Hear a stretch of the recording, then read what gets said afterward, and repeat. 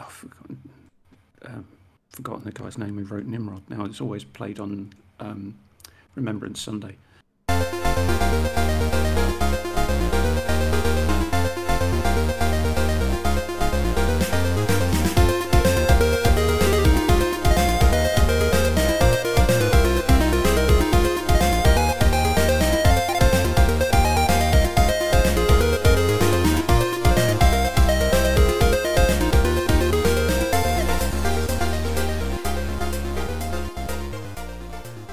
Well, we are live.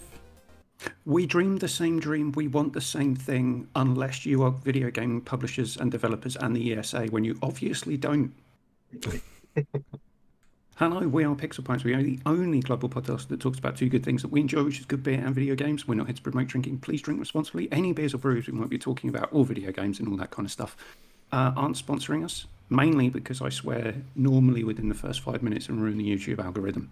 So I'll try and refrain from doing that shit. Oh, no, I did it again. I shall flagellate myself later. You can follow us at pixel_pints on Twitter and at pixelpintspod on Instagram. You can find most of our episodes archived on our YouTube channel. Just go to youtube.com and search for Pixel Pints. I think I nailed that one. Yeah, it's been a while. It's been a while since you nailed it. So I'm happy for you. Well done, me. You know who's not well done too? The ESA. I feel really sorry for them. Liam, how are things with you? I'm good. Although I don't feel sorry for the ESA. I'm glad they're struggling and having a bad time. Oh. It brings a smile to my face because I love their suffering. Mitch, how are things in LA? The ESA should have pizzaed instead of French fried because they're gonna have a bad time. I'm not familiar with that reference. So South Park taught kids how to ski, and they used it as like a 80s movie thread, which like teaches a guy to ski, and they're like, okay, pizza, French fry. If you French fry instead of pizza, you're gonna have a bad time. And then there's a guy just like going down the slopes, like, wow, and you see that he French fried instead of pizza. He had a bad time. It's great. And then he ends up somehow like learning how to ski like beginner level. And the guy's like, don't you think you're so good? Like, you should take me on in a serious double-decker race for my girl. And then there's like a montage. It's like the basic cheesy 80s film in an episode while the parents all get stuck in a timeshare meeting. Anyway. So you've obviously been watching far too much South Park. Probably since the age of... ever. For me, South Park is listed for me as the #2 best show ever created. I think those guys are just fucking brilliant. They're just amazing. I literally just watched an episode where they had part of the episode featured ChatGPT. Like ChatGPT wrote part of the episode for them, and they gave them a writing credit. It's like you gave ChatGPT a writing credit. So good. It's because the boys didn't know how to answer their girlfriend's text messages, so they would send it to ChatGPT, and then it would come up with a beautiful response, and they just copy paste it, not reading it at all. So like when one of them had a dinner with his girlfriend, she just goes like, "What about the boat accident?" He's like, "Oh yeah, that was pretty fun." She's like, "But didn't someone die?" It's like, and he just doesn't even know what he said to her. But anyway. I'm good. I was enjoying my weekend. Got to play some Resident Evil. I'm not done yet. I'm really enjoying the game. It's just I am playing on a harder difficulty than I think I should have, and so it's making it a little more what's the word I'm looking for? I literally should be it's making it harder, which makes me spend more time. I think I'm 17 hours in, and I'm like 2/3 of the way done at least, or maybe 3/4. So I just really want to get through it because I also want to play on New Game Plus after I get all the things. But they offer the 3 modes, and I took the highest one because it said, oh, if you played the original RE4, which I had a bunch of times, they're like, play this mode. In this mode, you have way less fucking ammo. Like, way less ammo. You don't know the combat system. Like, I think if I knew what I know now in the beginning, I would have changed my complete strategy, and I think I would be a little bit better off. But because I'm learning the game fresh with their new systems and then trying to do it, I ended up like I have a spot right now where I have like no ammo and a bunch of enemies. So I think I have to go back maybe like 30 minutes or so and redo some stuff so I can save on some ammo. And that's the first time I ever had to do that in a while. So I'm like, kudos to the challenge, but it was a little frustrating for me because I was like, damn it, all that work, and I just did that. Well, I'm glad you're enjoying it. Yeah, but no, it's amazing. Like, this game is phenomenal. The only thing that it's missing, and I wish it had, is building, crafting. No, it's got crafting, to do with has leaves, crafting. Attaching mushrooms to shields. Oh my god, don't get me started on that. We probably should do our final thoughts, our thoughts on that to round it up to end the cast, because I do want to like say a couple words about that. Anyway, well, finally is the only thing it's missing is the RE3 dodge button. Like, I think this game would do really well with having that dodge button. Like, it's the enemies do get closer because they're faster and because you have new moves too. But there's just, once they get up close to you, you seem like you're out of options and you're just fucked. Like, you can try to run away and it doesn't really work as well. And they already give you some dodging. So, like, I'm surprised they didn't build in the RE3 dodge button. Is there a really good way to dodge a chainsaw, though? Yes. So, like, Jill had, for the enemies she had in RE3 remake, if you went back, she would do a sidestep back. She could sidestep she would roll to the sides, or she would roll forward. And I think the forward momentum, she basically would duck under the enemy and like roll behind them. And so like that, I think would work really well for dodging the chainsaw. And there's times they already ask him to duck. So like, why not? I just thought it was funny you mentioned that, Mitch, because I think that mechanic would actually work better in this game than it did in RE3. I think it worked pretty well in RE3. I think it was like a nice little, pretty well. I think it worked because I played so much RE2 as a nice little spin of like trying to avoid enemies by adding this new challenge to it. But yeah, I think this game really could have used the dodge button. I think for me, I would have said it's perfect. Like, this is the second time I'm like, they're that close to perfection, and they didn't get there with it. Only final thought on that one, I'm a little disappointed there's no assignment Ada section. I really loved that. That was one of my favorite things. Coming. It's got to be coming. I mean, they found the files in the game. So it's like, if they don't do it, well, I may go to Japan and harass the developers. Well, I've seen don't harass developers. That's not cool. You don't have to do that. Don't harass just do developers. It online. That's what people do, isn't it? There's nothing wrong with harassing developers. Surely they're not people. They're developers. Come on. It's all done through Chat GP now, anyway. We do not. This podcast not condone harassing any kind of developer. Wait, Keith! I just realised Mitch was a developer. Yeah, but which means Mitch is now no longer a person. So this is how we've overcome that that moral dilemma that we were having. We don't like harassing people, but now Mitch is a developer. He's no longer a person. It's fine. It's like harassing people on the phone when you call up a customer service call center. They're not people. They're the call center. Or when you call them up and say their refrigerator's on, which I've never experienced as a child. So there is that. There's ways around all of this. And you can't. The people who really shouldn't be harassing are executives. I mean, they're the real hard done by group in all of this. Please, why won't someone think of the executive class? Keith, how are you? I'm all right. I'm going to do a very quick transition into beer talk, because I won't actually be able to drink the beer straight away because it's too cold. So it's frozen?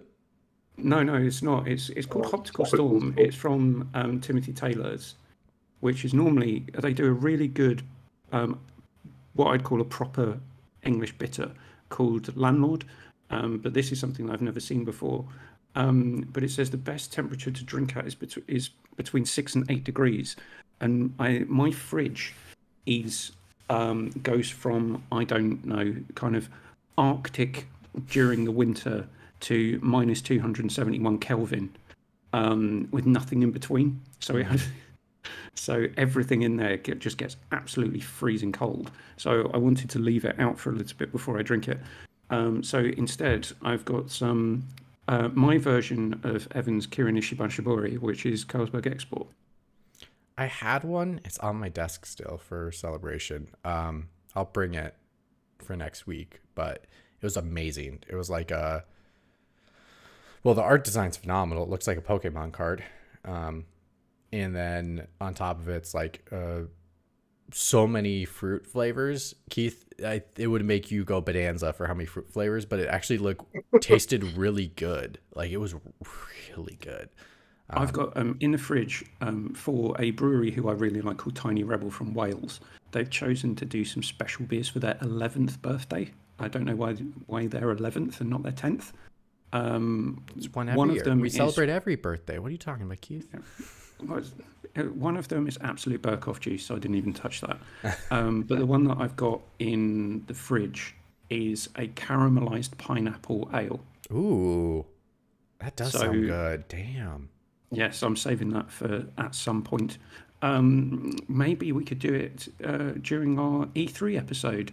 Oh no, there probably won't be an E3 episode. No, you're talking about Summer Games Fest episode. We probably won't be in E3. So it'll be key free. Key 3. Key free, yeah. There's one key to rule them all, one key to find them, and then one key lead to in the darkness bind them. Is that where we're going with this? Sounds good. One key to find them and then to heckle him. He rhymes at them. Is Keely Sauron in this for you, Liam? Because you just put the thought in my mind. Maybe he is. I mean, if he is Sauron, then maybe Sauron was right all along. I mean, sure beats the ESA. Okay, we're going to get onto the topic proper, which is the. Well, does Liam have beer? Liam does not have beer. Liam, you have beer. I have a beer. Keith. Oh my god! You missed the message that you said the one time I brought beer and Mitch was still in bed. I did miss that message. As you can tell, I'm an expert holding this up to the camera because I've done it so many times. So I really like that brewery. Mad Squirrel, yeah, it's good. Mad Squirrel Brewery. I've had their Roadkill, which tasted way better than I thought Roadkill would ever taste. It's very nice. I haven't had this one before, but I've had Roadkill about 4 or 5 times. So what is that one that you have? Is it Aztec? Yeah, this one's called Aztec. And to be honest, I have no idea what it's supposed to taste like, other than it has barley, oats, and wheat, which. And I'm assuming hops. And hops, yes.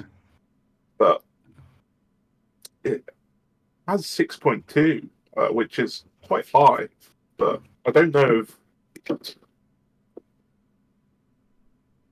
Roadkill was that high, but Roadkill was 5 point something. I mean, unlike you, I'm not going to put it in the glass. I just don't work that way. Yeah, why bother? Just wipe the lid with your hand. That'll get rid of all the germs. And then just start drinking. I saw on the can. I saw the acronym IPA, so I'm assuming it's 6 point something because it's just a powerfully hopped strong beer, which, as I explained last time, which just is the synonymous way that everyone's making IPAs now. So basically, you're saying I should listen to you more often? Pretty much, yes. No. In fact, all of the time, even when you're asleep. If you'd like me to record some just me reading stuff to you, I'll happily do that. So you can have me in your earballs whilst you go to bed. I love to hear Keith. Stories would be nice. I'd love to hear Keith read "Go the fuck to sleep." It depends on how you want it inflected, because it could be "Go the fuck to sleep."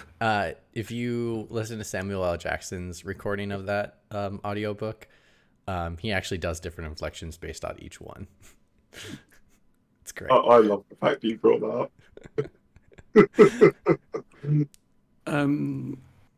Yes. So, Liam, I hope you enjoy your Mad Squirrel.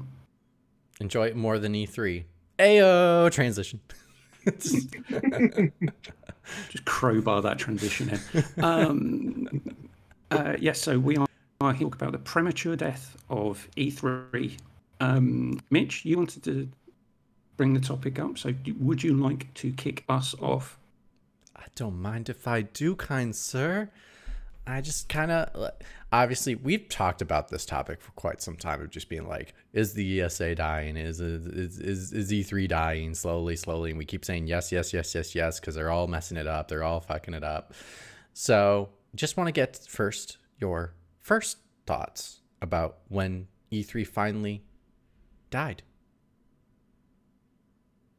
Well, it's not technically dead yet. It's on life support.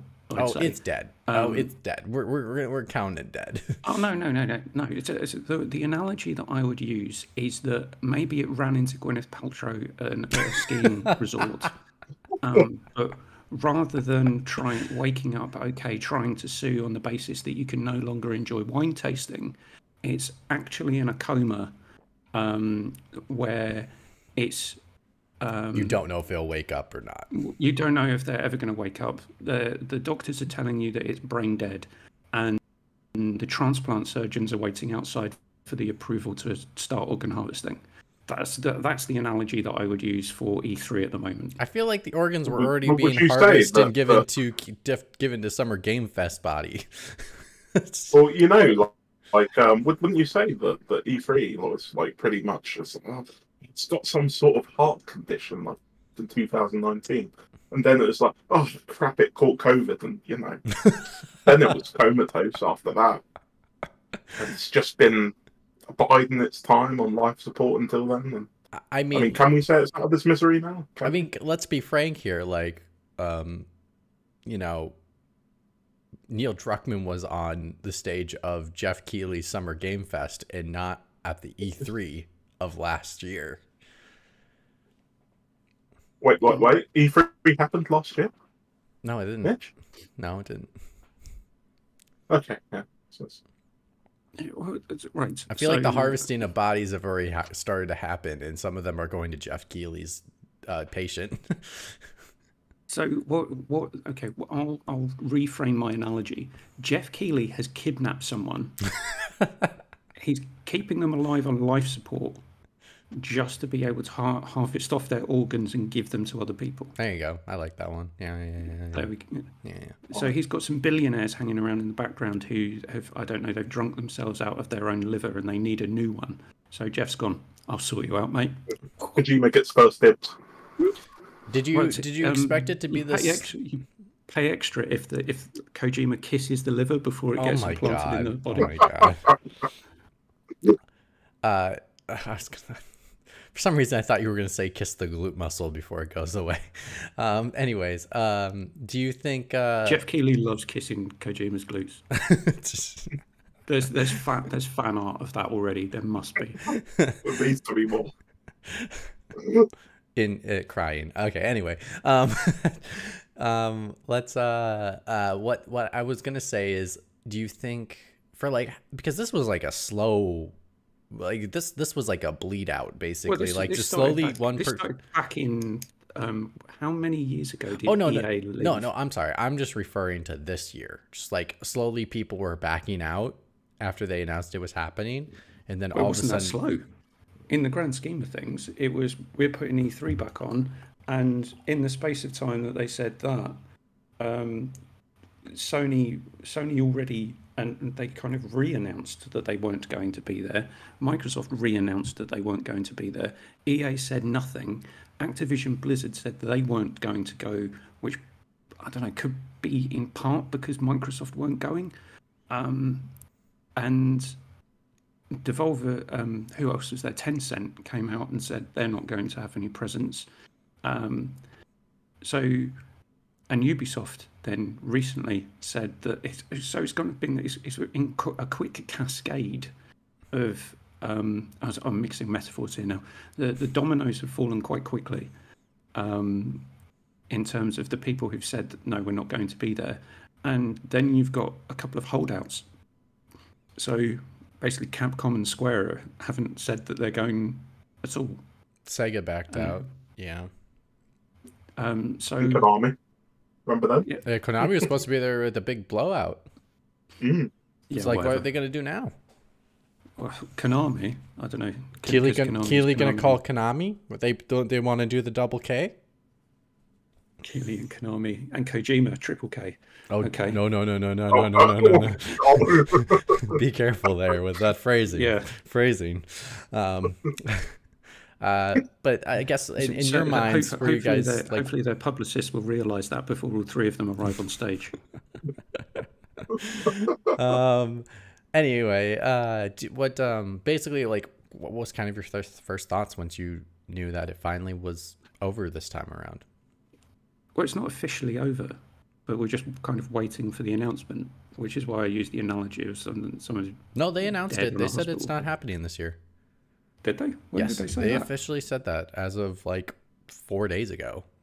I think. Yeah, that was like the it was date. it was a few hours after Tencent and Ubisoft Konami dropped out. Yeah, when Ubisoft and Ubisoft, Tencent, and Sega dropped out, I think it was like within a day. E3. No, Ubisoft was a bit earlier in the week, but everybody was going like they're probably going to die now. Yeah, and then I think the 2 days later, the head of E3 was like, "It's not happening. Sorry, like I'm sorry." Well, how does what I'd say is, how does the head of the E3 still have a job? I mean, I think it was if I remember this correctly. is really nice. This smells really creamy. I'm not talking about Keeley up Kojima's backside. No. I should not. I Said should that not joke. have said that and then took a sip of drink, because that did not. Kojima calls it a snake eater. Oh wow. Okay, I should not have brought up that glute joke. Jesus Christ! I just. This is the greatest episode ever. What I'm trying to say is, basically, I believe that not the head of the ESA is running E3. I think they brought in a third party to do that, and it was basically whoever was the head of. I believe it was like PAX and stuff. Indie Pop. Yeah, they brought in Indie Pop. and they were very disappointed that they weren't able to put on E3 because they were just like, "Hey, we had they a lot would of be, cool 'cause- plans." Yeah, I bet they did, and they said they had a lot of cool stuff to go on. I think it's just a case of the ESA haven't been able to, or they've been unwilling to, I don't know, change anything. Because obviously we don't know what discussions have been going on behind the scenes, but there must have been something. This is why I mentioned EA leaving, what would it be, nearly 10 years ago now? Or 7 years ago? Yeah, something like that. And doing their own thing. And then when... who was next to leave? It was Microsoft. No, it was Nintendo. They went, screw this, we're doing a direct, screw you. Okay, we'll have a presence at the show, but we're not doing... we won't be doing a presentation in the same way that we used to. And then saying, well, why do we even bother going? Well, they waited until this year to realize why are they going, because they backed out this year for the first time. Microsoft was a bit strange because they sort of said, yeah, we'll still at E3. We're just across the road. Yeah, we're just next door. You know. I think for them, it wasn't as much of like leaving E3. For them, it was just like, hey, we have a property right next door. Let's just use that and save ourselves some money, not but pay still, anything. be part But of the have you E3 seen how experience. ludicrous the prices are on those, just having a slot in their exhibition? Yeah, millions of dollars. Nuts money. Which is why I say that the ESA seem incapable of even thinking about change, because if for however many years you've been able to, in effect, gouge people for money, because you believe that you are the best and only outlet for them getting information to the public, why not try and gouge them? But now that's no longer the case, and it hasn't been the case for a few years now. It's just everyone else has caught up and thought, screw this. And particularly Tencent. I mean, they could pay to fill the entire arena if they wanted, and it would appear as a rounding error on their overall budget line. but them saying no, we don't want to, I think that's probably the most worrying. If I were a member of the ESA, is that if you can't get this big kind of behind the scenes mega publisher company, media company, to even think about paying to go and get the exposure that you're touting, why would anyone else do it?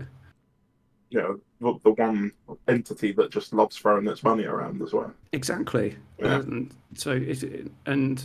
could say that, that's a missed opportunity for Tencent, because with all the publishers all the game publishers and developers that they own, they probably could fill the entire convention center just with their IP.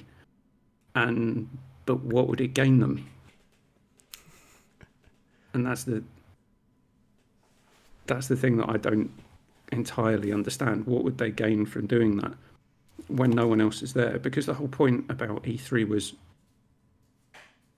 the all eyes on me, which is the one that Michael Pachter keeps coming up with, where if you get everyone else together and it's this big kind of video game loving, and you get national media coverage, but how many people care about that anymore? Fewer and fewer. I'd say fewer and fewer people are reading USA Today than they were a few years ago. And no one cares if the quote unquote little Timmy wants a PlayStation for his birthday or Christmas or something. Little Timmy or Tamara, I don't know, pick a name.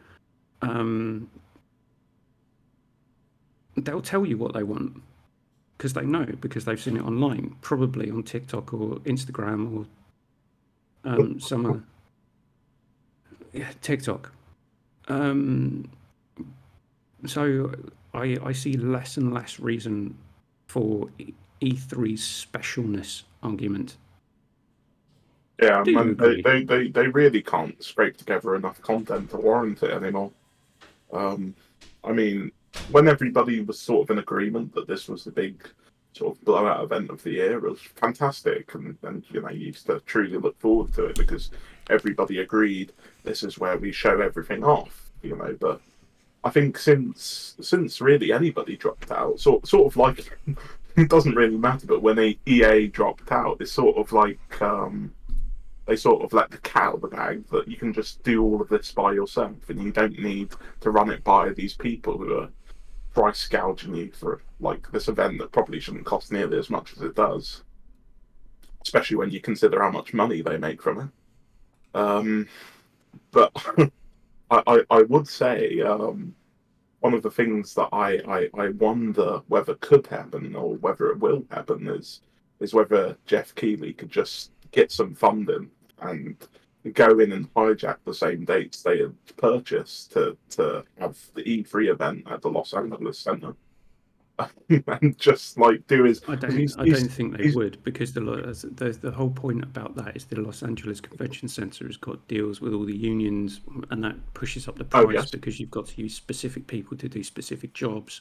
And I remember Shane and Matt talking on Game Face at one point where they were setting up some equipment and they went over to even something like a power socket. And someone shouted at them because they shouldn't be touching the power socket because that was their job, to monitor what got plugged into a fucking power socket. So there is that. I think the other element comes into play here would be, that would be great and all, but like you can't really do it this year because no one is ready with material. Like it takes a while to get material ready to go. Like to do all these like demos that everyone's lined up for Jeff's shit, so why couldn't they have it ready for some other time? Yeah, I think like to have it be on what we were saying, Liam, and you could correct me if I'm misinterpreting what you're saying, was you basically like, why doesn't he buy up the convention center and then we have booths and all that up? Like that's not, some of the stuff might not be booth ready, right? Some of it might just be recorded demos, or some of it might be playable demos, sure, but like to do those things takes time. And I don't know if, Yeah. and it takes, and a lot of times if you want to do it, you have to take it out of your production time that you plan to do to release just your regular game. And so you sometimes have to make a decision between, do we really release a title maybe a couple months later because we wanted to do a demo for it or not? Some of them are going to choose not to do that because that's just going to cause more stress than it actually is needed. Well, I thought you meant actual booth. Two things. Like this is the first year they're actually having a physical event, as well as the actual showcase, I guess.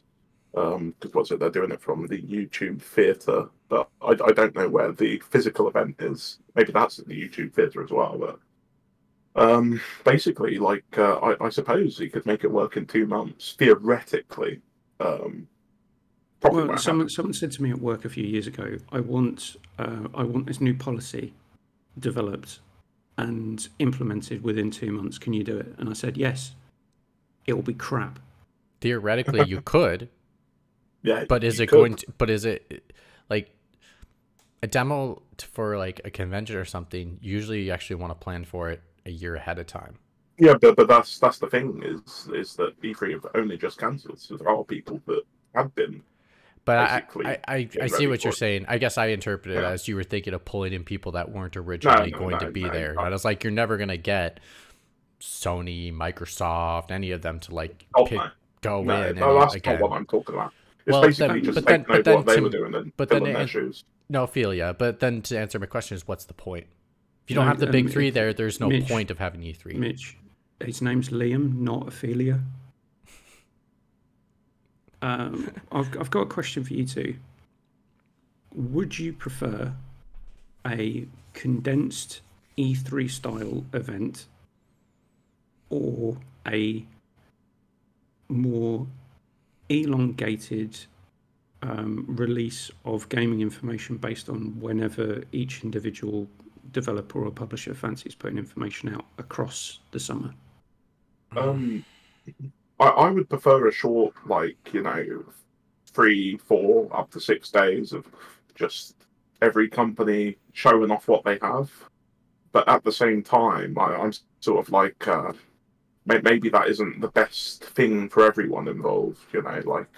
So as much as I hate it, I hate having to choose, and it's gotten better since the pandemic with how sporadic all these like little showcases and events are, and most of them are completely forgettable and a waste of your time. I sort of understand the impetus to have everything spread out a bit more across the year. Mitch?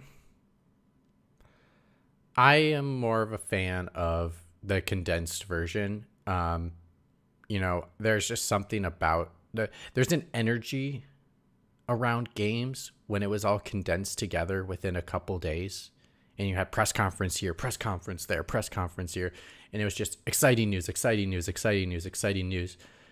That I don't think the summer games or the original Summer Game Fest worked in regards to like spreading it all over the summer. I thought it was just kind of like, oh, this small publisher I've never heard of is doing a really, okay, sure. I'm not even going to watch it and I'll just wait for the news.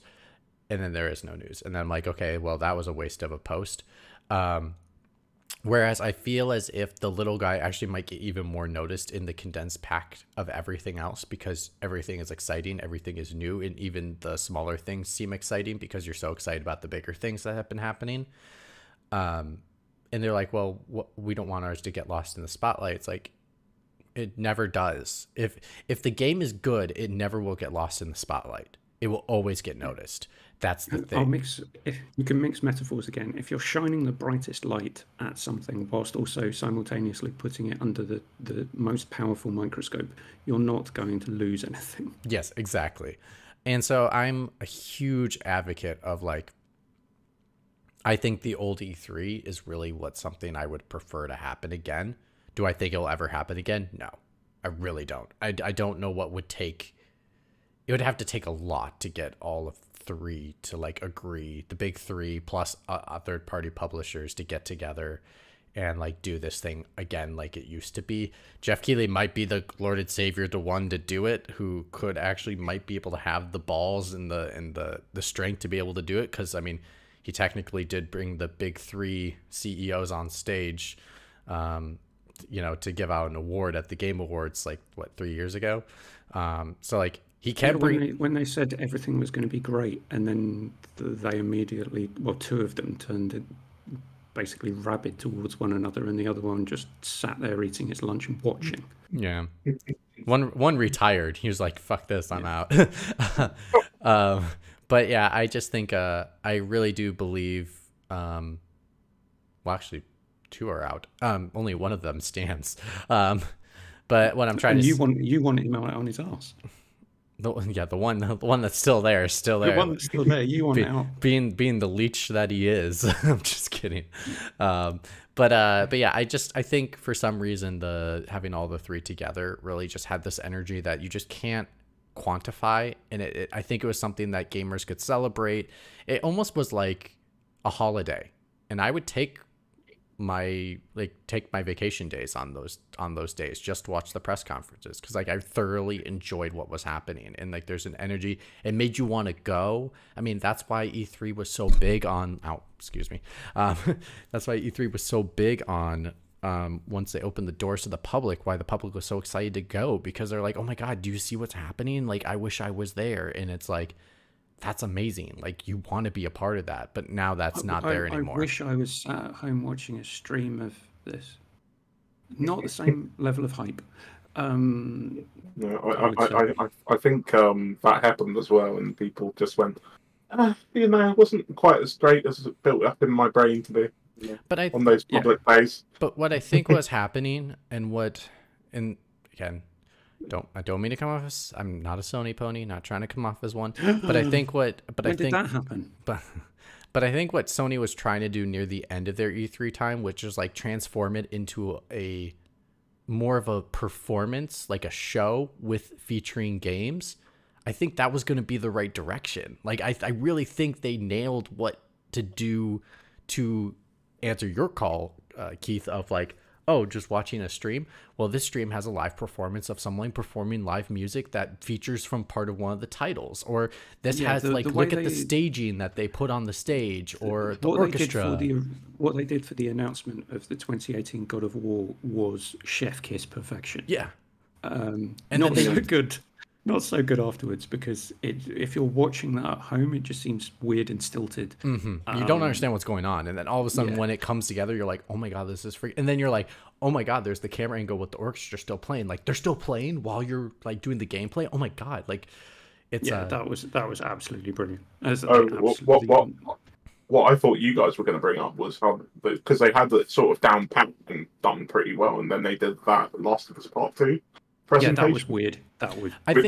I think it was enjoyable, but it didn't mesh well, especially with the whole 15-minute break and for the viewer. It was really stilted. Yes, but if you were there, it would have been absolutely amazing. I'm sure. Yeah, yeah, totally. Sure. But if you're watching, as for me watching that live, I'm thinking, what the fuck is going on? I don't understand this. And then obviously you've got a guy playing a Spanish guitar very well. Then you've got some bloke dressed in traditional Japanese outfit playing a flute for far too long. I think that was their attempt. I think that was their attempt to like take it a step further, and I think they stuck to. I think they just what unfortunately it was they took it. They didn't have a way to take it a step further without becoming that jarring. Like what they were trying to do, basically, it looked like was they were trying to like. Now you see the stage, you see the music being played, like you want to be a part of that. Let's try to create an immersive experience where you're actually inside. You don't have to defend them. You agree with us. If you were watching it at home, it was just a little bit off. If you were there in person, I'm absolutely adamant that you would have found it great. Well, here's the thing, that they didn't. The journalists the journalists were so pissed about it. Why are we having to get up and walk somewhere else? Even though you're like, dude, I want to be in that space. Like that is freaking cool. Like they built the room, Sony. Like they freaking built themselves a little church cabin thingy to like give you a full experience of like getting you in the mood of the game that you're about to watch gameplay for. Like ungrateful is what I would say. Is like, seriously, like you get to go to this amazing thing for free as part of your job. Yeah. And then you moan about it. Yeah. You could say, hey, yeah, the transition was a little weird for us. But to say, like, oh my God, it was such a pain in the ass to, like, find it. And it's like, what are you doing, dude? Like, that was, like, something that we would kill to go do right now, right? Yeah. We would all kill to be there. I'm not sure I'd kill people. I'd maybe sever someone's foot. Something you didn't like as well. Yeah, as well. Use the opportunity, right? Exactly. Nah, I'll do Bobby Kotick. I'll do both his hands. You do both his feet, and then he'll be fine anyway, because he'll just, I don't know, pay for someone to chop off someone else's hands and feet and have them stitched onto his, because he's rich enough to do that. Yeah. But anyway, did anyone know that he's actually threatened to kill an assistant of his? I don't know if anyone's mentioned that. Allegedly. No, he did. There is a recording of him threatening to kill an assistant. But what I'm trying to say, go ahead. He had to pay them off. Anyway, because he. What I'm trying to. Do you know who hasn't had to pay anyone off? Me? I wasn't going to say you. Well, not this time. Not that I know of. Twice to grace former president. No, I was actually going to bring us back to games. Is the ESA? Well, I do have a question for you guys. I'm not sure about that. Do you remember when they leaked everybody's private information? Moving on. My question first. No, because mine was on the topic, and then you changed it on me, bro. I'm sorry. I'm not sorry. I was talking about like Sony, like and basically like their stage theatricality was potentially, like, I felt like the future of E3 if they stayed and people didn't complain about it. Do you guys agree with me? Do you think like that would have worked for the other publishers if they took from their lead and like started to do more immersive experiences on stage? No. I don't think anyone would have been able to do as well as Sony did doing it. That would be my thing. Would they even have the games that would really suit that kind of sort of theatrical performance? Could you imagine the Microsoft one? Master Chief on stage. Yeah. Hey, that would be that might be freaking cool. Like if they did a like, I don't know, if they played the music and then have a live like fake gunfire fight on stage, like that would be freaking cool. And then all of a sudden it leads to the camera. Ubisoft tried to do that. Do you remember? It was fucking cringeworthy. Well, that one was just a fun kids game. This is Master fucking Chief. Yeah. Or it'd be cool to see Master Chief escort each person. Oh, that'd be interesting. Because like, he's so freaking tall. I think it would be cooler to just see the fucking game. Yeah. But going back to what we were originally talking about, the condensed nature of it, for a industry that lives off building hype, that week was a did more to build more hype around games than anything else you could possibly do yourselves, other than, I don't know, well, it Nintendo broke through into the mainstream. Other than, I don't know, Nintendo coming out saying, we've bought the planet, you all are now owned by Nintendo. I don't know what else you could do. And this kind of more piecemeal, sporadic nature of stuff is, for me at least, I'm finding it less and less interesting the more it goes on. So the more Xbox Live events, the more PlayStation showcases, the more I've completely stopped watching Nintendo Directs.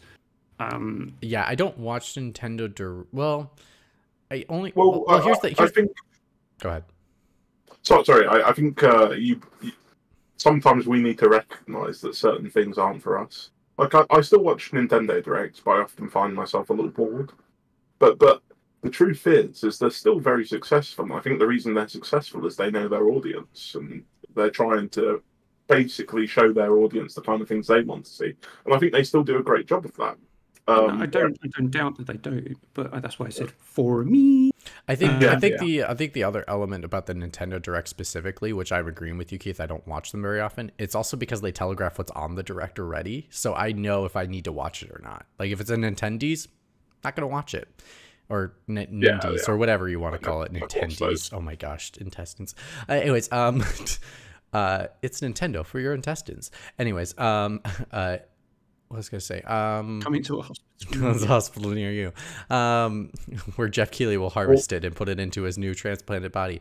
Anyway, what I'm trying to say is, Nintendo, they display what's on them. I don't watch the Microsoft ones. I don't give a shit. Like, to be honest, who the fuck does? I'm ready for them to like literally show me real games instead of tell me that there are real games coming and then show me more CG trailers and shit. So I'm over that. And then the Sony one, at least in our cases, like we notice the verbiage. Like if there's like a showcase, we're like, okay, that's gonna be a lot of Sony first party stuff because they'll even say it too usually, right?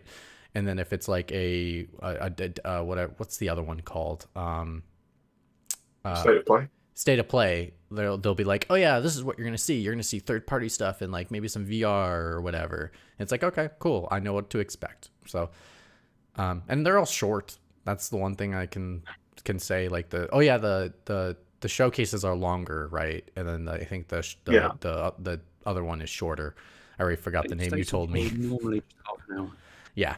So I think one thing I will say is that the big problem that needs to be overcome is if they are going to spread everything throughout the year, rather than just having a focused week or so where we can get all of these announcements and events at, is they need to get better, because other than Sony, and even Sony has a few issues with this, but other than Sony and probably Nintendo, everybody else does a very poor job of setting expectations to the audience. And while they can keep doing it for a while, eventually people are going to get fed up and see that these companies are going out of their way to waste people's time. Well, it's just like, if you don't have anything good enough to show, don't do anything. Wait, show it at somebody else's thing, or just don't do it at all. And if you're going to show stuff, and I'm looking at you, Microsoft, last year, if you're going to show everything, you're only going to show stuff that's going to come out within a 12-month period after that showcase. Tell everybody up front. Don't just wait until the first 10 minutes of the show to tell everybody. Tell them months in advance so they can set their expectations effectively for that. It's just, they would have done so much more success. Liam, hold on a second. Even if they did do that months in advance and say all the stuff that we're showing is going to come out within a 12-month period, based on previous experience, there's no guarantee that might happen. Also, on top of that, the other thing would be would be like, oh my god, they showed Hellblade first before anything else. Hellblade has to be there. It's like the first game that needs to come out on the console, right?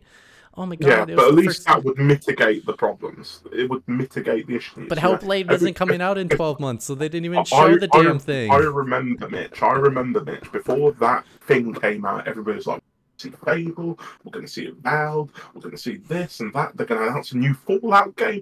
It's just like, people are nuts, and people can be nuts and stupid and have their expectations completely out of whack. But for the general audience that isn't like that actually, isn't a ridiculous idiot and believes everything is going to happen, they can set their expectations effectively. It's going to be 12 months. You'll still have people going, oh, Hellblade's going to be there, and this is going to be there.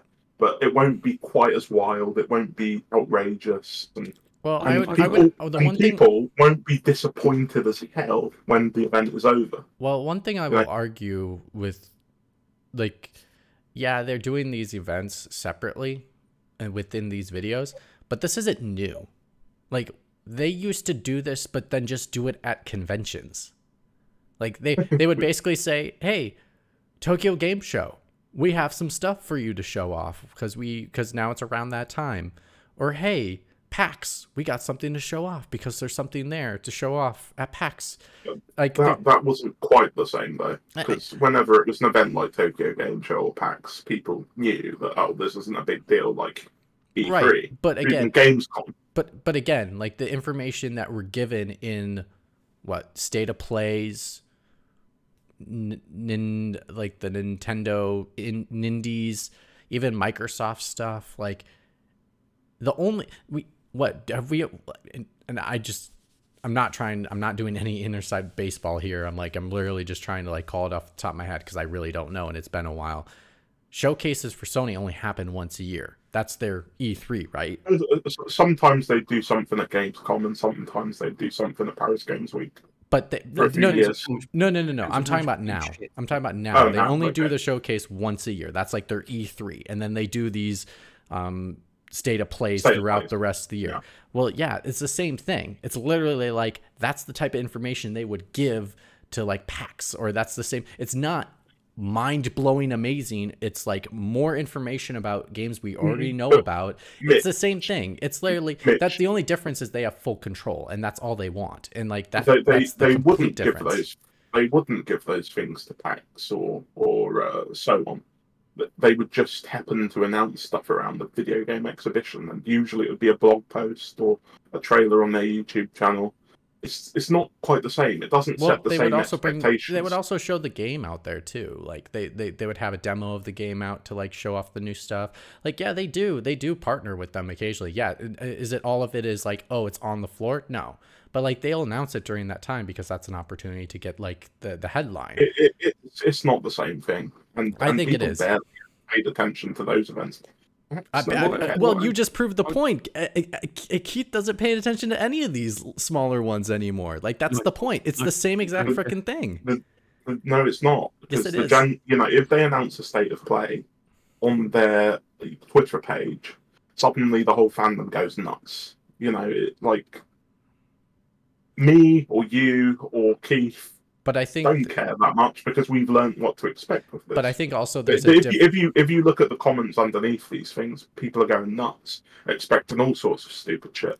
I think also, but you have to put it in perspective is like we're in a different time period. Like the time that we were releasing stuff to PAX and stuff, we didn't have the internet was not as mainstream. It was only for the core of the core. So yeah, you would still get that kind of feedback from unlike GameTrailers.com or on like all the forum sites on Kotaku. You would get all those, but now it's all condensed into Twitter.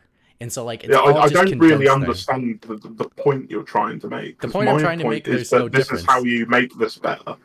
It's not comparing it to how things were 10 years ago. It's more, they could make this better by just being more straightforward with what information they're going to put out. And I was never pushing back on... They don't have information worth telling people I was never pushing back... hold on, one more. Last point. No. It'll clear things. I'm trying to say I'm not arguing with you at all. I don't know why you're arguing with me about this. I don't know why you're pushing back on it because literally all I'm trying to say is I'm not disagreeing with you. All I was trying to say is this is the same thing they've always done, except now they have control of when they release it. Like it seems like it's the same thing. I don't agree with that though. And I don't agree with the whole point about control. Yeah, I don't. They've always been control. There was an element of we want to leave E3 because we want to control our own message. I don't know where this has come from. No, I don't. I'm not saying that. I know you're not saying that. Gotcha. Okay. But this seems to have swelled up from somewhere that somehow the ESA were telling people what they should show. So there's this whole thing about, oh no, they need to control their own narrative. So where the hell has this come from? Because I can't find it anywhere. The main reason that they've all left is because of money. We don't want to pay you millions and millions of dollars for 1 week of the year when we can save, 90% of those millions and millions of dollars by not going and doing our own stuff. The dichotomy for me, word of the day, is what I was talking about previously about hype. All of these companies want to build hype around their releases, their IP, what's coming up that's new, what's being tweaked that's old, but being reimagined. Who have they got working for them who previously worked on whatever, insert an iconic title. And all of that was under the microscope for the E3 week. Whereas now, you can't use the same argument to say, oh, we've taken this away and we need to build hype around our stuff. Well, you had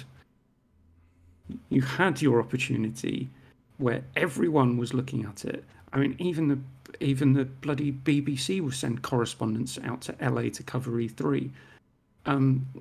No one cares anymore in mainstream media in this country about games. I mean, no one's reporting that Rockstar takes money from the taxpayer every year just for being Rockstar Games. So the argument about ownership of the narrative is, I think, completely made up by the fans and just been, I don't know, it's not been clarified by the companies to say, actually, no, that's not why we left. We left because we were getting gouged for money. Which makes the ESA look bad, which they don't want to do apparently, but they're happy to let the thing die.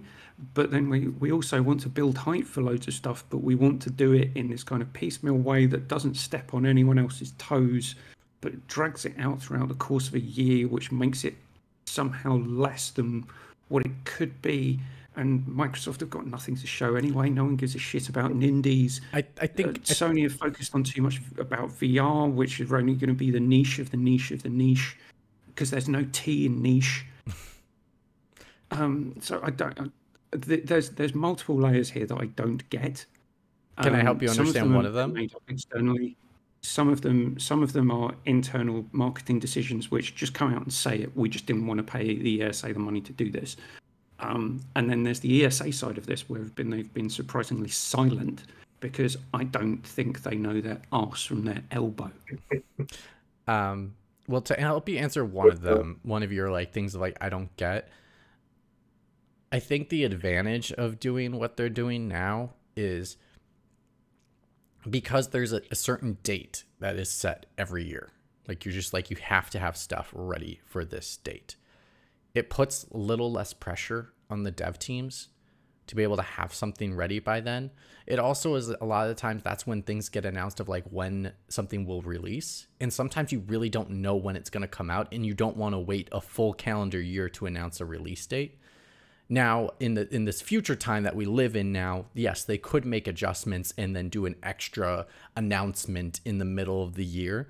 But in their mind, it's why are we holding ourselves back when we could show off way more and then say it comes out this day and know it's going to be ready to go, than to just have it be at E3, not as have a decent performance, but then we're waiting 5 more months to wait for a release date that they could have just showed that stuff they showed at E3 plus more on their own thing ready to go. Do you kind of get what I mean? It also, I think the other part is it puts weight. I do and I don't, because I understand the point that you're making, which is about. I don't think it's their only reason, but I think it's a benefit that's happened. A benefit for whom? The devs. Yeah, because the dev teams are the ones that have to make this game, and it puts them under a lot of pressure. I agree with where you're coming from as a non-human being now, developer. But I would go back to what we've discussed in the past about these things. That's a failure of management, not a failure of the workforce. If you're going to announce something that's too early, and like Liam was saying, not manage people's expectations effectively, that's the fault of whoever's in charge of the PR for the game. But do you think not the people who are making it? But do you think they're pressured too much because of the fact there's this one window? You talked about it. This is the one window you can get noticed. But do you think? But what if you just started in what if you're in between and you really want something to release and you push the extra mile to get it released, but then all of a sudden you're hurting the people that are working on it. Who wants it released? To have a successful game, you want people to see it. So there is motivation from both the Sony, and there's motivation from the studio themselves to say, hey, we want this done. We want to show off this thing. Everybody wants to be a part of that. Everyone wants to be a part of E3. It's not in that itself puts unwanted pressure onto studios to like I- release stuff, even though like sometimes they'll back out and they're like, we can't do anything this year, but we'll be there next year. From an overly simplistic view, and obviously I am still a human being, I'm not a video game developer, you build that into your project plan and say, does E3 fit our project plan? Yes or no? And if it doesn't, you don't show something. Or if it's, we've got a concept trailer, okay, fine, show the concept trailer. And then you do what Liam is talking about, which is managing expectations around that. So I don't disagree with what you're saying. What I'm trying to say is you can do all of this. It's just for whatever reason I'm mistaken into understanding why people don't. And the only thing that I can come back to is we don't want to spend the fucking money. Baseline. Let's take this down to its nadir, which is we don't want to pay the ESA, and that's the crux of what I want to get to for us now is why don't they want to pay the ESA? Is it just we've been gouged by these fuckers for years? That's it. We've had enough. And I don't know what level of collusion has happened behind the scenes, or if everyone's well, if they're going, we're going. If they're going, we're going. And what could the ESA do to get these people back on speaking terms? Because it seems like they don't even want to know them. So does the ESA, if E3 doesn't have a future, does the ESA have a future? Liam. Well, to be honest, the disconnect between the publishers and the ESA in terms of organising an event is just so poor. You know, I mean, they can't get anybody on board. I mean, there's been stories about prior years where they're just so forthright in what they want for the event, and they don't allow developers any flexibility around the exhibition as to what they want to do. So you think if they organise an event that poorly, you'd think, well, surely, because their primary function is they're supposed to be a lobbying body on behalf of the games industry in the US Congress, right?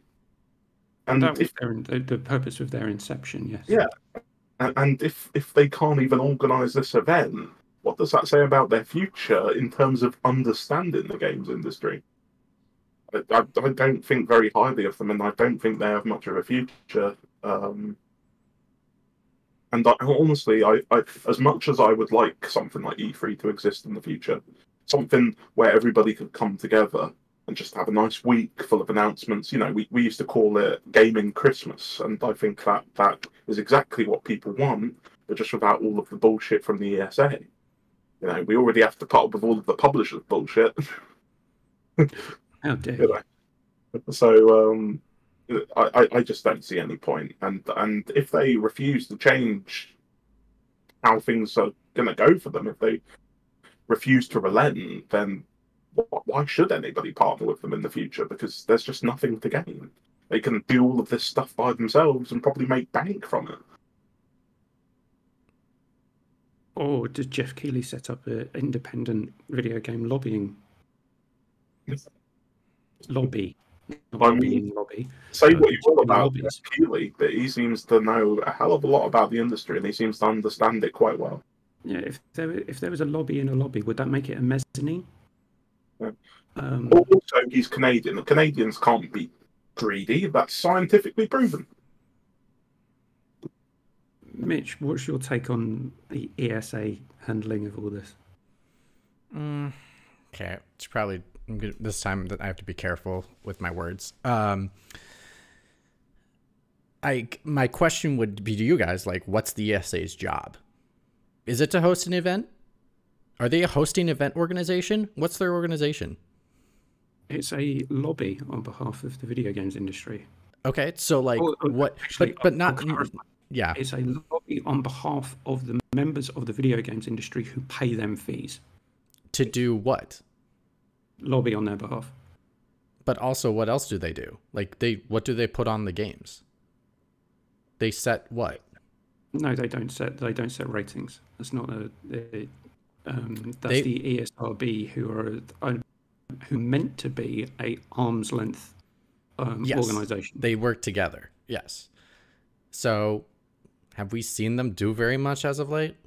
I don't see them doing very much as of late, especially when we have a lot of conversations about a lot of different things involving games. I don't see them really doing a lot of work. Well, yeah, because they were too worried about their E3 event. That's all I'm gonna say. Well, which is where I have issue with them as an organisation. You'd think they, as a lobbying body, well, it depends. Again, I don't see who pays into them as a lobbying body, and how much, because I don't know if someone paid them $1 billion a year and someone paid them $100,000 a year. I know who I'd have, whose back I'd have. But they've been silent through this whole issue between Microsoft and Sony and the merger of or the acquisition of ABK. You'd think, as the video game lobby group, they might actually have a view on this and maybe put that forward to the US Congress. It would be interesting to see how much Microsoft paid that congresswoman who came out and said, well, Sony have engaged in anti-consumer practices and they've got a de facto monopoly in Japan. It'd be interesting to see where her next campaign contribution has come from. That's just me being overly skeptical. It's just, it would have been very handy there was a body like that could have, I don't know, just told the Congress that, you know, those things Sony said about how what did they say? They said that early during the whole acquisition process, they were talking about Microsoft and basically flagrantly lying.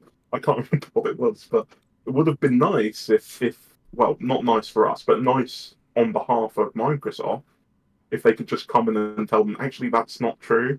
Just going to point that out, since you guys don't know very much about the games industry. I don't believe that. That's Sony trying to get one over on you. The interesting thing is there's no equivalent body anywhere else in the world. Nope. I also think the frustrating part for me on my end is that, let's see, a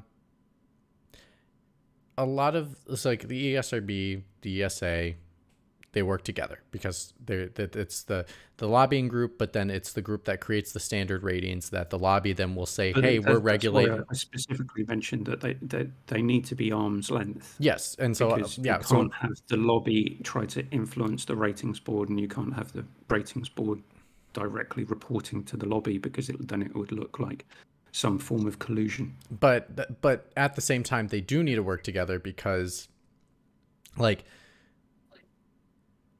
basically the ratings board needs to set ratings, and then the lobby needs to advocate for them to say, hey, this is beneficial to our industry. This is why we don't need to be as regulated, because we're regulating ourselves through this other entity that works. Yeah, they've done a really good job on loot boxes. But yeah, I mean, that's a great example. The other example I can think about is, over the last 10 to 15 years, I mean, actually not 15 years, over the last 10 years, types of violence. We have more information about mental health, trauma, triggers, that it's interesting that if you look at a game like Dead Space Remake, that they have to put content, that they have to feel that they need to do it themselves, not these other organizations that could have done this for us, to be able to set standards and to help the games industry and not put it on the devs, and to potentially put them in harm's way of their consumers which has happened because there's some, I can't remember the game, but there was a load of fanboys who got triggered by the fact that someone had put a content warning saying that there was the next scene. I can't remember what game, and again I'm going to quote the Podquisition and Steph Serling. There was some oh god, I wish I could remember the game. There was a part of the game that contained a section of violence towards women, and the devs had put a warning in to say, this is what's going to happen in the next scene. If you want to play through it, press here. If you want to skip to the next scene, press here. And a load of people kicked off saying they were censoring their game. So it's their game. They can't censor their own stuff, you fucking morons. But I also don't think it's censoring. I think it's actually helping. That's what I mean. It's not censoring. Right. It's providing people with the information so they can make an informed choice about the media that they consume. Right. And so like Dead Space Remake did that throughout their entire title. Was like one of the first AAAs to like really give content warnings and allow for people to have fully understanding of what kind of trauma these games are going to offer to people, because what is currently on the ratings on your game is not really that descriptive anymore. It used to be back then, of course, because we didn't have the complexity that we do have nowadays. Whereas like Resident Evil, I can shoot literal arms off and see the muscle flabbings and all that kind of stuff. And so like it is a different time we live in, and it's just very surprising to see how organizations haven't evolved with the times to really make sure that we are, not putting that on the devs, right? Like it should be standardized across the board that we should have trigger warnings in games. I believe in it. I really think that's the next step into rating ourselves and like protecting ourselves as an industry, because the last thing we want to do, like the other, for last example is like freaking Cyberpunk 2077 puts in a, now they got rid of it after that happened, but they put in a flashing sequence that was an exact replication of something that was meant to cause epilepsy in people, and a reporter got seizure. And like, that's not cool. That's not safe. Where are these organizations to help set the standard for us so that we can protect our consumers and protect our industry, right? Why is it up to the dev? I totally agree with anything that could potentially endanger somebody's life, but I'd say as far as content warnings go, it should only be things that could potentially cause harm to somebody. In terms of like whether they include content warnings for people that, you know, have a fear of dogs or have a fear of something like this, I would say there should be the developer's choice as to whether they include something like that. Of course, there's totally. always going to be an incentive like for those things, because if people like them, then they'll want to include them in their games because it's valuable to the player. Oh, totally. No, I don't disagree about the one where like if someone has an arachnophobia, they probably will. It isn't because this was the thing with the Cyberpunk thing, right? Is that they included that in the game, and that literally shouldn't have been in the game because that could literally cause harm to the people. But you know, it went through the cracks. Well, they didn't think about it. Basically, the rating boards missed it. Just. But the rate? No, the ratings board doesn't look at that. That's not part of their. Why not? Does Sony have to look at it? That seems like a huge thing to miss. You know, a huge thing to go under their noses. Well, that's just something that they don't check. It's just that because that's not part of their ratings board. It's violence. Maybe somebody should check it. Maybe it's something that should be standardized. Yes, just. And also on top of it, it should be a concern to the dev instantly to go, hey, this video causes seizures. Let's import the exact video into this game. Yes, it seems like a strange thing to include in the game, for sure. Just so I guess more bizarre the more you think about it. Yeah, so I guess that's my take on like the ESA and all that. It's like I think great, they exist as an organization to help the games industry. I don't see them as late helping really the games industry. Now, I don't know when like games got, and I think probably, over the last like couple years when the games industry got blamed for like mass gun violence, I don't really know how much the ESA stepped in to like really cut that down, or if it was just people going like, dude, everyone plays freaking games. It does not simulate, like, it's not that there is a difference. And now there's research out there to prove otherwise, and prove that it is not causing these types of things. It causes stimulation in the brain, but not to the point that's going to make you a killer, right? So what I'm trying to say is just like, I see these organizations. I understand what their purpose are for. I don't see them evolving with the times to help create and protect our industry like they need to be. And that's what's so frustrating. And then for the ESA to be the ones to be like, we're putting on E3 every single year and we're making you spend all this money to give money to us to do absolutely nothing. Well, this goes. I want to kind of finish on a point about does E3 going away? Does that mean that the ESA therefore go away? And we've known for a number of years that they make a significant amount of money from E3. The majority of all the money that they make across the year comes from that one event. So can they survive as they are currently now without that level of income? I would say no. And I would also say, if I were on the games industry side, and say, you are the only group of this sort in the world, and we operate globally. Mm-hmm. Why do we need you? I wouldn't unless there happens to be another kind of groundswell of anti-tech feeling, because there's not that going on in the States at the moment, I'm sure. Just for AI. Yeah. Just for today anyway, because it's a Sunday and no one's working. But if I were on the publisher platform holder side, I think I can afford to pay for time to talk to senators and congressmen and women myself. Why would I pay you to do this for me? So again, I don't understand what their operating model currently is. I would personally find it really interesting to find out what their operating model is and what they're trying to sell to the people who they are meant to be, and I say that particularly, lobbying for on their behalves. No, I don't disagree. I'm curious on if they'll make a serious pivot and try to like find a last-ditch effort to show how important they are to the industry. Like, this is like, hey, like, this is our last stand. Like, let's do something bold and big to show how important we are, so that you will not have to like pay into E3, but you'll say, hey, you need to fund us still every single year. Mitch, you absolute devious bastard.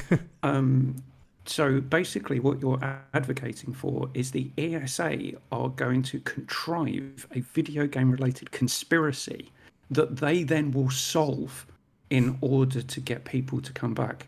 Yeah, and or just perpetuate their own existence. Or do their job. It's like, right? No, do their job, idiots. So, Liam, what do you think? I mean, I have a suggestion for them. You know, maybe they should do something to I don't know, shoot a hole in that golden parachute Bob Kotick's got. I know you would like to see that parachute shot down, Mitch. Hey, I would advocate hardcore for them to be funded every single year if they got Bobby Kotick's parachute burned. At least it would be very entertaining for all of us. Yeah, but I pretty much agree with both of you on your points. But we gave two different reasons. He thinks it's just going to go away. I think they're going to do a last-ditch effort before they go away. Which one do you think is going to happen? Well, I'm sure they're going to do something to cling to survival. I just don't think it's going to work. I mean, I don't think it's going to work either. I don't think they have any ingenuity in that. I don't think they're going to be able to pivot in any way that warrants them existing. Yeah, they have too many event coordinating people on the team to really actually do any lobbying. Yeah, but to be honest, they probably have a lot of useless people there that do absolutely nothing. And again, this makes me think about what do lobbying organisations actually do? I'd love to become a lobbyist, because I'd probably just sit around having expensive dinners in expensive restaurants, paying for other people to have expensive dinners in expensive restaurants for no quid pro quos whatsoever. Yeah. All right, before we go, now that we know where E3 is gone, the ESA is gone, let's talk about the Legend of Zelda, Tears of the Kingdom. Just quick thoughts on what mine is going to be super quick. Go for it. Don't know, don't care. Liam? I do care. Not going to play it on Switch, because holy moly, I can't take it anymore. But bring out a new console, Nintendo, because I just don't want to play any of your games on that old piece of shit anymore. Bring out something new. Thank you. Jolly good. It could be Game of the Year for all I care. I'm not playing it. I think they are like growing. Sorry, what's the word I'm looking for? I think they're emphasizing the wrong things that I did not like about the last game. So this is like turned into, I really don't want to play this title unless I find it for $20. Like the building, I don't want to do that. Like an open world building game, like it's just so stupid. For me, Mitch, they kept weapon degradation. And me, as a Nintendo fanboy out there that's literally salivating at the mouth. I'm like 12 million of them. And a little bit too close to their private parts. It's just like I do not find that entertaining or fun. And I just I don't know, something about this. I was looking forward to this title, but now I just think it's going to be the exact same thing as the first game, no story or little to no story, and then just have this building mechanic all over it. And it's just no, thank you. That's a hard pass for me.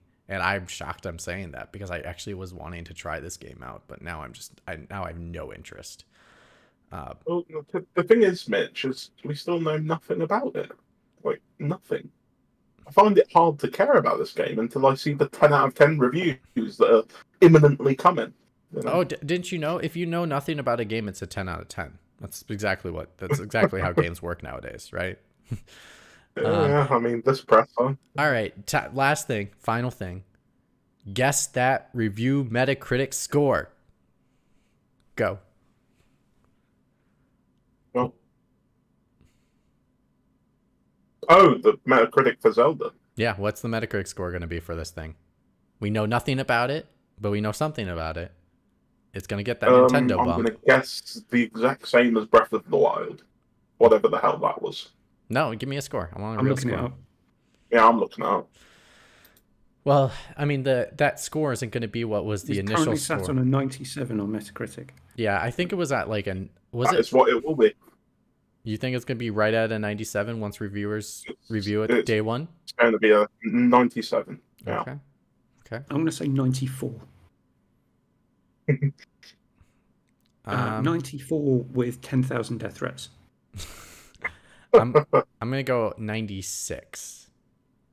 No. 95. I'm going 95.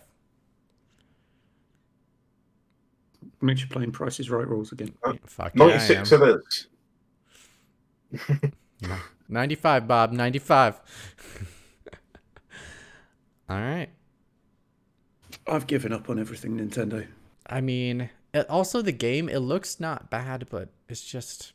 I think I'm really with you, Liam, about the hardware. It's just really turning me off now. Well, it's annoying, Mitch, because they've released some of the best games they've released in like 10 years on the Switch, I would say, in my personal opinion. I'm just tired of using that hardware.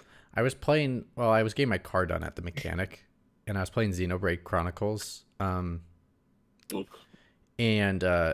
looking at that game, I was just like, man, I feel like I'm playing a PS2 game right now.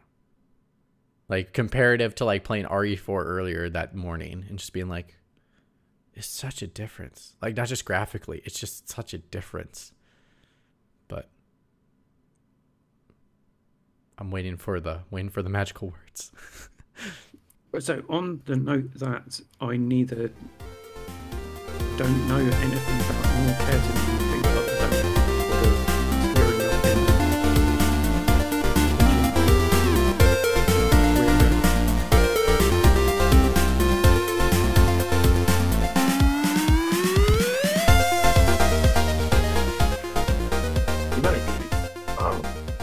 You may have inadvertently accidentally said something